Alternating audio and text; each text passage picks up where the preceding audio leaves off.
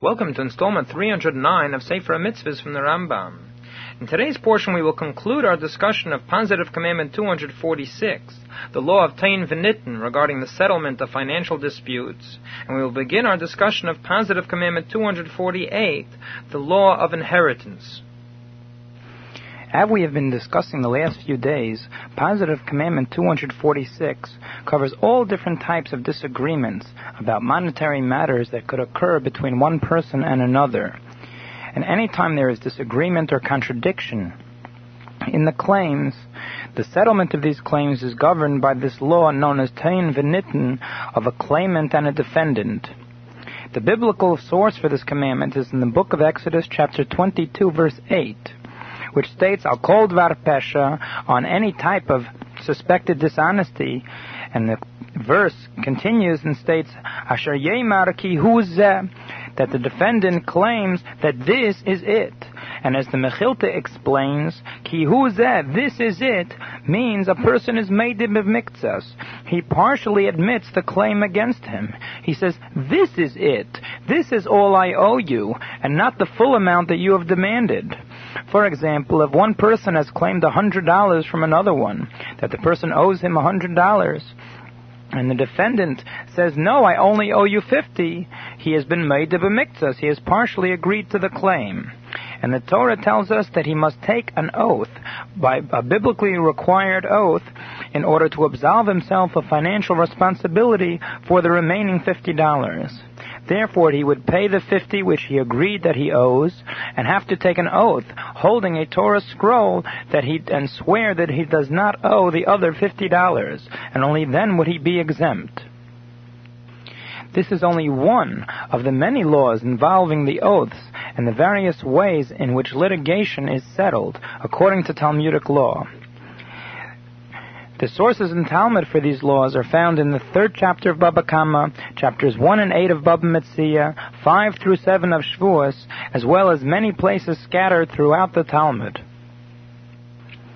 Positive Commandment number 248 is the commandment governing the settling of all cases of inheritance.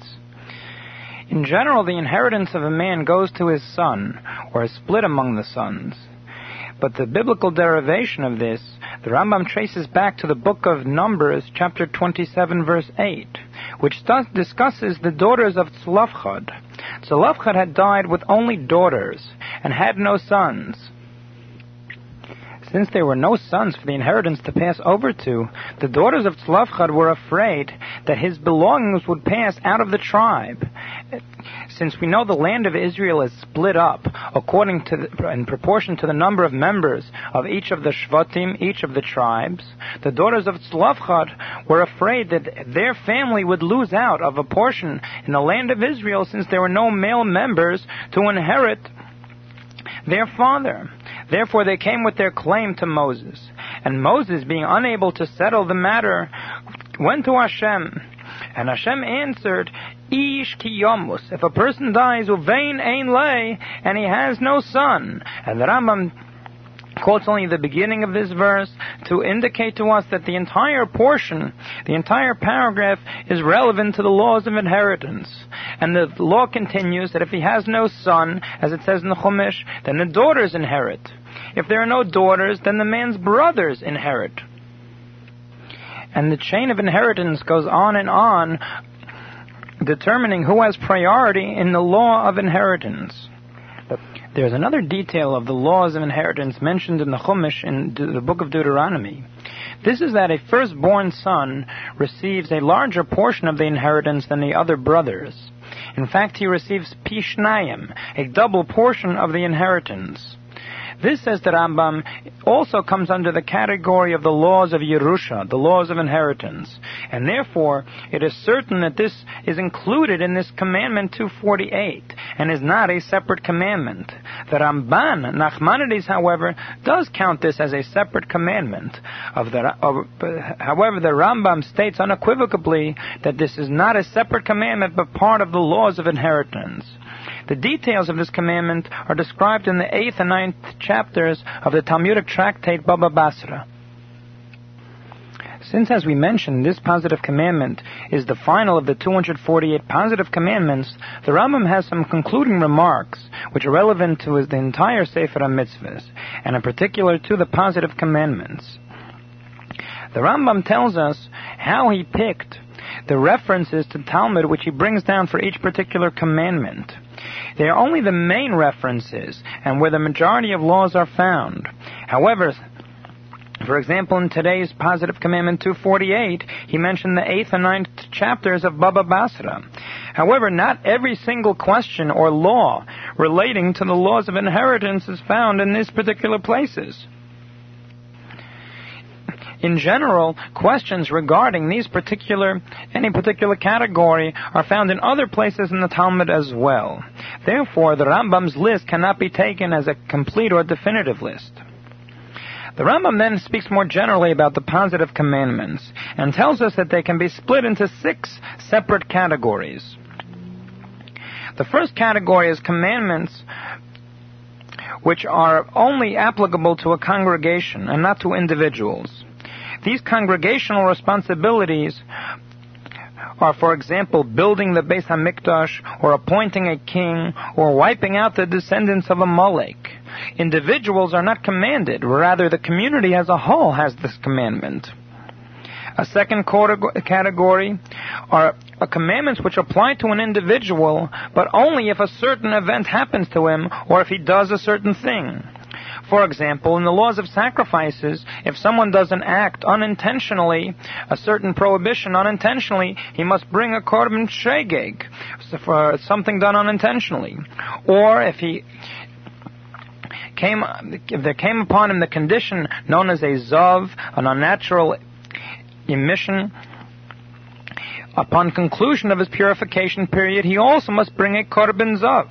But possibly a person could go through his entire life and not do an act for which he has to bring the sacrifice, and never could become a zav, and therefore not necessarily will this second category be fulfilled in a person's lifetime. So to the third category. These are the positive commandments which have different areas of law involved in them. There are laws governing treatment of a Jewish slave, or an Amevriya, a female maidservant, a non-Jewish slave.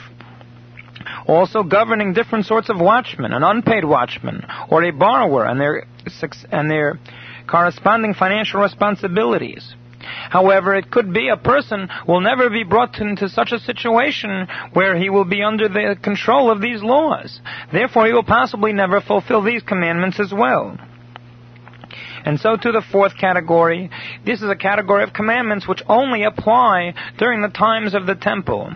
For example, the sacrifices of Riyah or Chagiga, which are presented when one makes pilgrimage to the temple for the holidays, or Hakel, the bringing together of all the people and collecting them at the Beis HaMikdash in order to hear the reading of the Torah. Since presently the temple is not built, we are unable to fulfill these laws as well. The fifth category is also only a dependent form of mitzvah. These things are dependent on a person's financial status. For example, we have the laws of Meiser, giving 1/10 of one's crops, or Teruma to the Kohen, or Matnas Kahuna, different gifts being given to the Kohen, and Matnas Aniyim, gifts being given to the poor, such as Leket, the sheaves of wheat which have been dropped, Shikha, those which have been forgotten, Peret and Eilules, which were grapes which were dropped at the time of harvest, and Pei, the corner of the field. All of these commandments are only applicable if one has a farm, and if one has this land and these crops. And therefore it's possible a person will never own these things, and therefore never come to a situation where he must fulfill these mitzvahs. The Rambam mentions parenthetically that the law of tzedakah, of giving charity, is not included here, although in general it is discussed together with the laws of matnas aniyim, gifts to the poor.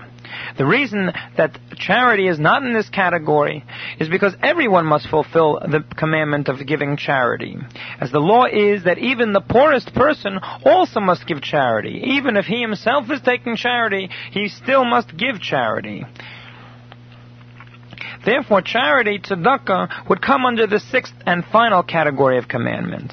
These are commandments which the Rambam terms mitzvahs hechrachiyes, mitzvahs which must be fulfilled.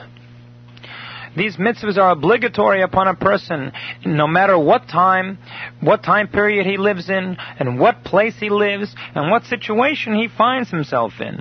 These are mitzvahs such as tzitzis, wearing the fringes, tefillin, putting on the phylacteries, and observance of the laws of Shabbos. The Rambam then makes a total count of all of these obligatory mitzvahs, and comes with a total of 60. However, these only apply if it's a full-grown person and if he lives the life of a majority of people, what we would call a normal life, an average form of life. For example, he owns a house and lives in a city. He has a normal diet that he eats meat and he eats bread, and he is a businessman and he's married and he has children.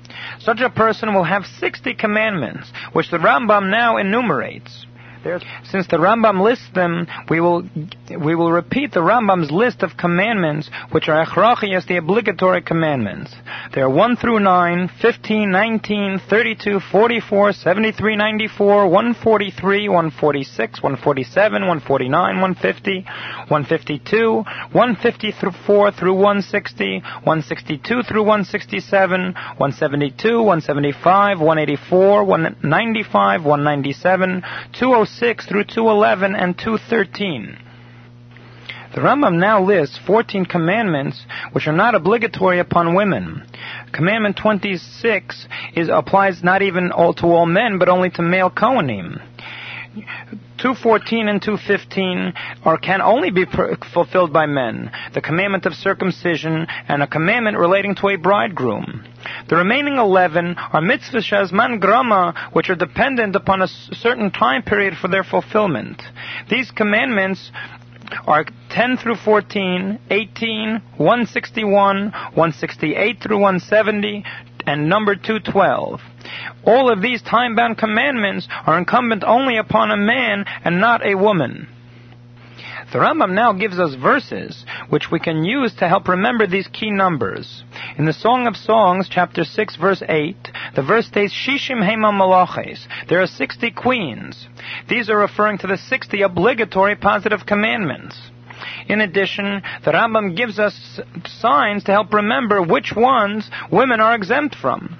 In the book of Deuteronomy, chapter 32, verse 36, the verse states, Ozlas Yod, the hand has gone away, where Yod is the numerical value of 14, meaning we have taken away these 14 commandments for women. In the book of Zechariah, chapter 9, verse 13, the verse states, Gam at bedam berisech, that you also, with the blood of your covenant, you, here in the feminine sense, bedam, with the numerical value of 46, berisech, this is your covenant. In other words, women have as their covenant, as their responsibility in the positive commandments, 46 mitzvahs. And with this, the Rambam concludes his discussion of the positive commandments. It is interesting to note in conclusion, therefore, that out of all of the 613 commandments, women are exempt only from 11 out of the 613.